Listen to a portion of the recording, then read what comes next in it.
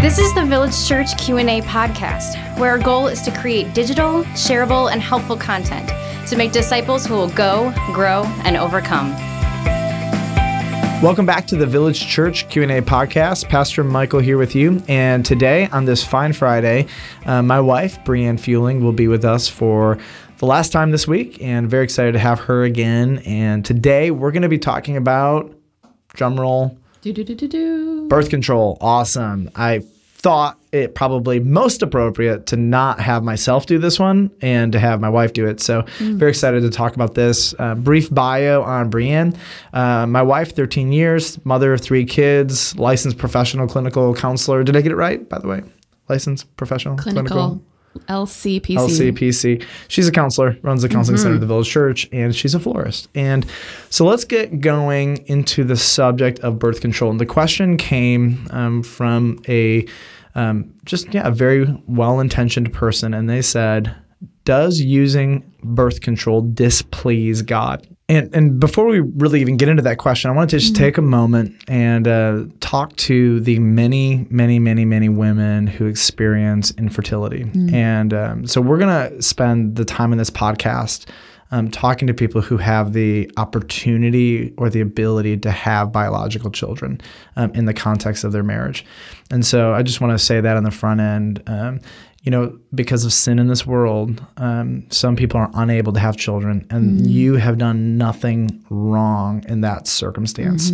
And we are, as a family in the church, very pro adoption, and know that is the only route that some people will be able to have a family. So I just want to put that out there for anybody who's struggling with that.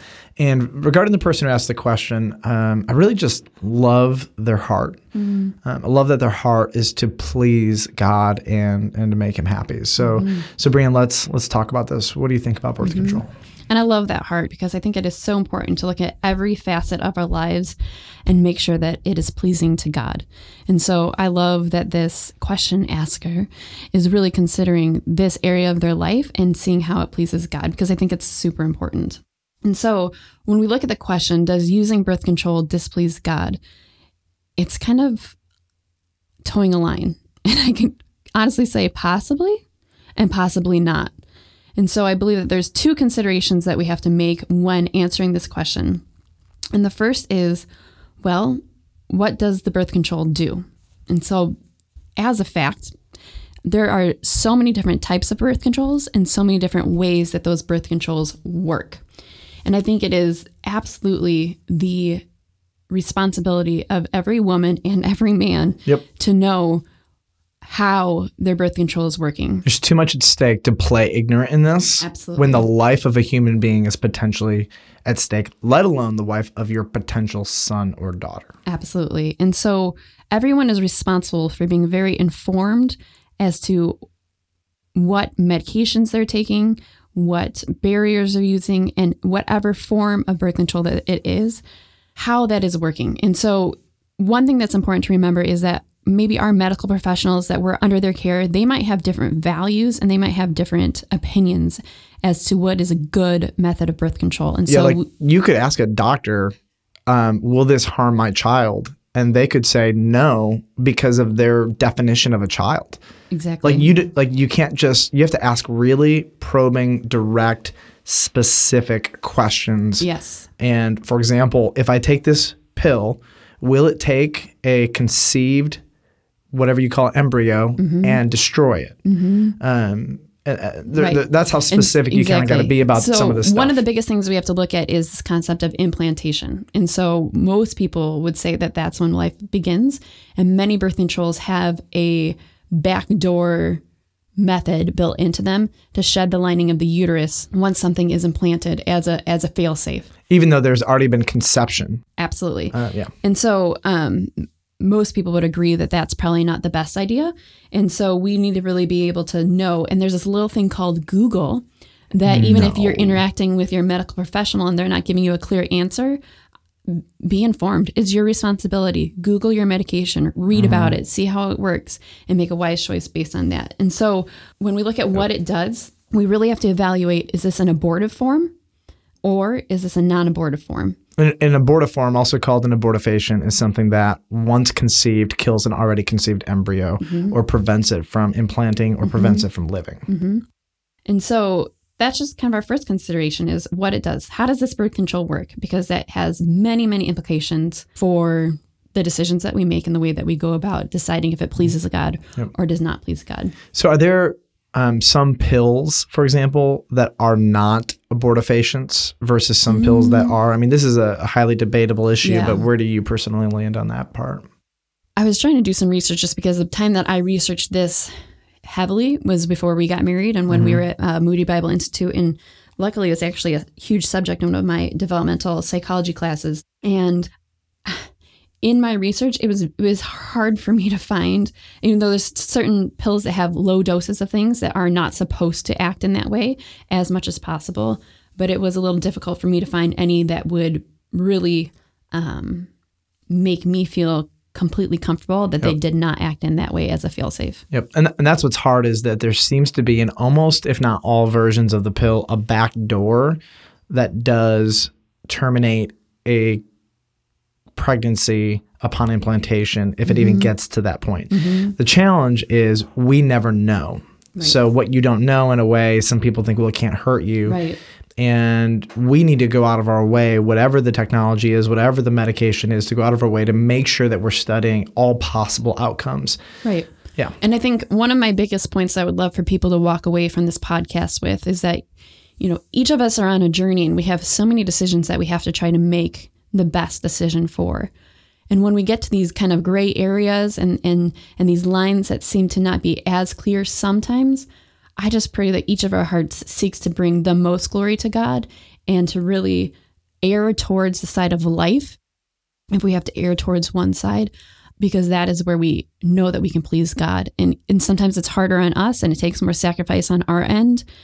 But at the same time, let us err towards the side of bringing God more glory and for protecting life. Yeah, so we are totally on the same page that our objective is to preserve life. So any kind of pill that functions as an abortifacient, we want to make sure we go out of our way to not take into our body. Now, we can't speak for every emerging form of medication that is currently out or will come out, which is why rather than taking responsibility and answering those questions, we want to put the responsibility back on the listener to say, study, study, study.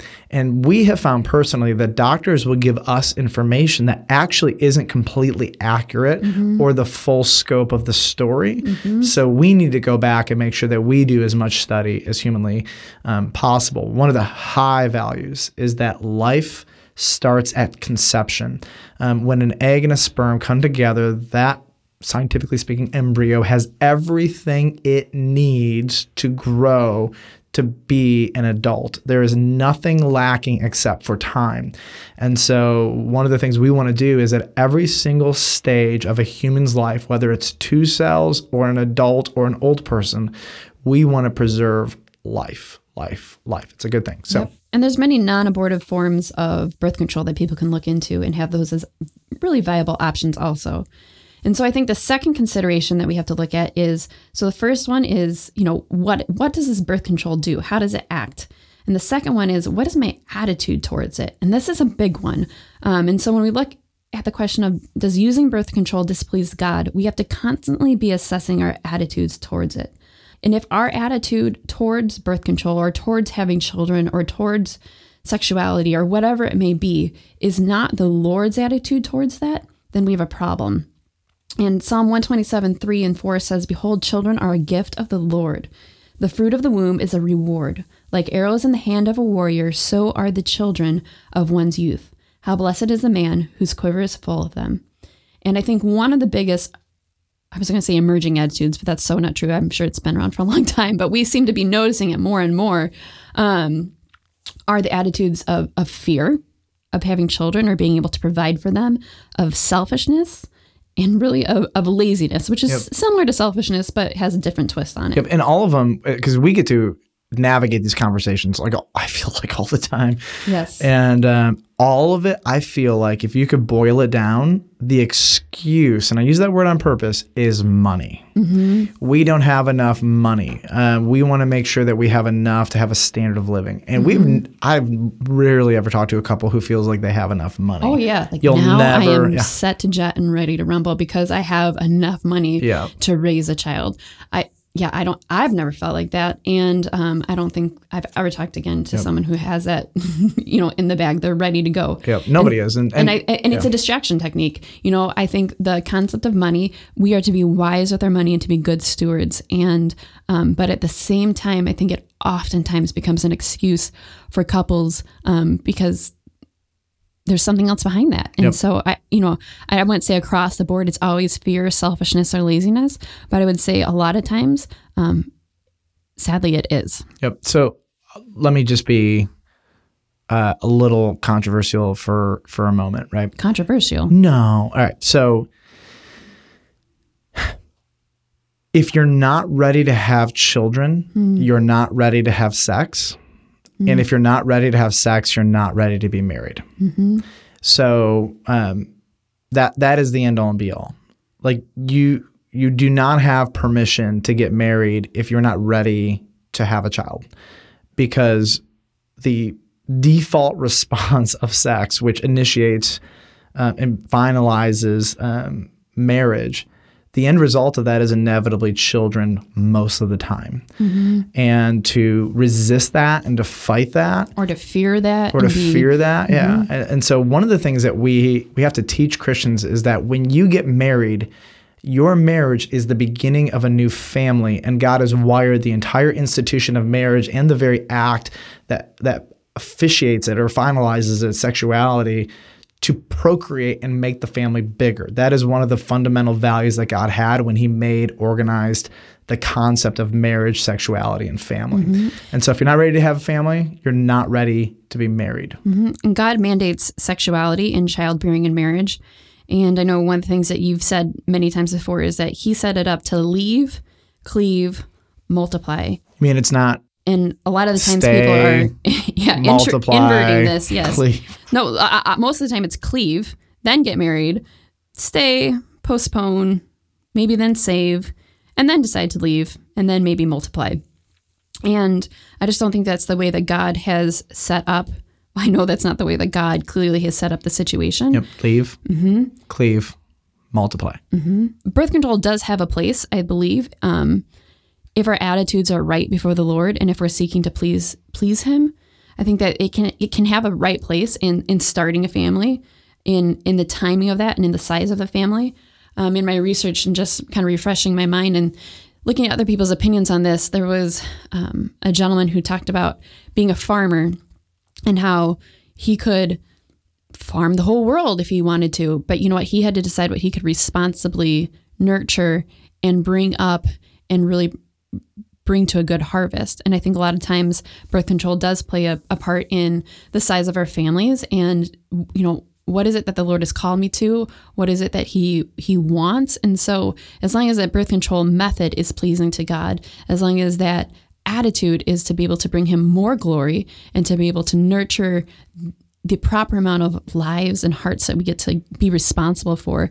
Birth control does have a place in marriage in different circumstances, but I think we have to be very, very diligent to be guarding our hearts and to be looking inside our hearts to know, what is my agenda here? Yep. What is my attitude towards this? Yeah, and I think if you hear resistance at all in either of us, it's because we have been overwhelmed in the Christian community with a lot of really, really bad reasons for postponing children, and a lot of thoughtlessness as it comes to birth control, why they're doing it, why they're not, what they're using, almost like ignorance is bliss. Yep. And again, there's just too much at stake for ignorance. We have to actually take the time to study it. And so I'm not against birth control at all. I'm just against abortifacients. And I want to make sure that every person who does it has a Christ-exalting, God-honoring attitude. Yes. I do get concerned. I'm very concerned culturally with this momentum towards the postponement of marriage and the postponement of having children, because my fear is that whatever people say, that for many at the core of that is postponing responsibility and fear of just losing your freedom. And so which goes back to selfishness. But I want to like subcategorize them and say like, you know what? It's good to be a man. It's good to be a woman. It's good to take responsibility in marriage. It's good to give your life away. You know, it's good to not necessarily have all of your plans pan out the way you wanted them to. It's good to obey Jesus. It's good to have a high value of kids. But it's also good to be really smart. And I love the illustration of the farmer. And I think like, I can think of numerous people, including our marriage, where it's okay to set a limit and say, I think this is kind of it. And should the Lord do something different, then we will walk that path joyfully. But you know what? Sometimes it's fair to say we're at our limit. We have multiplied. Our quiver is full. You know, and that's okay too. You know, and that's where, is it about selfishness or is it about, you know, Jesus, this is the ground you gave me, and I'm going to till this to the best of my ability. Absolutely, and have the best, most beautiful, fruitful harvest on the planet with that. And I think one of the principles that we always have to remember that is super applicable to this is that love is sacrifice. And that is the example and the definition of love that we get from Jesus on the cross, and that we get from the whole way that the love of Jesus works. And when we look at starting a family and we look at children, there is so much sacrifice involved in every aspect of this. And honestly, sacrifice is very scary to all of us. And it is not natural for many of us. And it is a discipline, and it is something that we have to ask the Lord to make us more like Jesus, to be like that. And we also have to pursue in that discipline. And so I think when we see this great selfishness rising up in the culture, even in the Christian culture, towards, like, as you said, the postponement of childbearing and of marriage and of responsibility, we really see the opposite of sacrifice rising up and taking hold. And from a generational perspective, that's just something that I long for people to pursue, is to sacrifice and to want to give their lives away to other people, to their spouse, to their children. Because yes, having a spouse and having children are moment by moment opportunities for sacrifice. And it is hard. It's very hard to... Unless you're married to me, then it's easy. It's fine. And it's very hard to figure that out and to constantly be doing that. But that is where our greatest joy is, and that is what our calling is. And that's where the Lord meets us to empower us, because He's on our team when it comes to sacrifice. He wants us to love others as He has loved us, and He desires to empower us to be able to do that. And so I think one of our biggest encouragements to people listening to this podcast is to really consider, you know, is selfishness playing a part in these decisions? Have I been really wise in the way that I have assessed what I'm doing with birth control, how I think about this? Am I avoiding a primary purpose of marriage? And am I seeking to give my life away in sacrifice to the people that God in the future has given to me and my children, and just the way I'm thinking about this subject? Awesome. Well, Brianna, I'm really grateful that you came and hung out with us for this week and answered questions, and had a lot of fun. So listeners, I want to invite you back next week. We are going to have Pastor Tim's wife, Renee. She's going to be in the studio with us, and we're going to ask her tons of really, really difficult questions and put her on the spot. It's going to be great. So listeners, thanks for joining us. 3 quick things on our way out. Number 1, would you be so kind as to submit a question? Go to vcob.org, and on our homepage will be an opportunity to submit a question. Number 2, would you share this with somebody in your life? Think about the person you loathe the most and give this to them, your enemy. And then number 3, would you rate and review? We would greatly, greatly appreciate it. We will see you on Monday.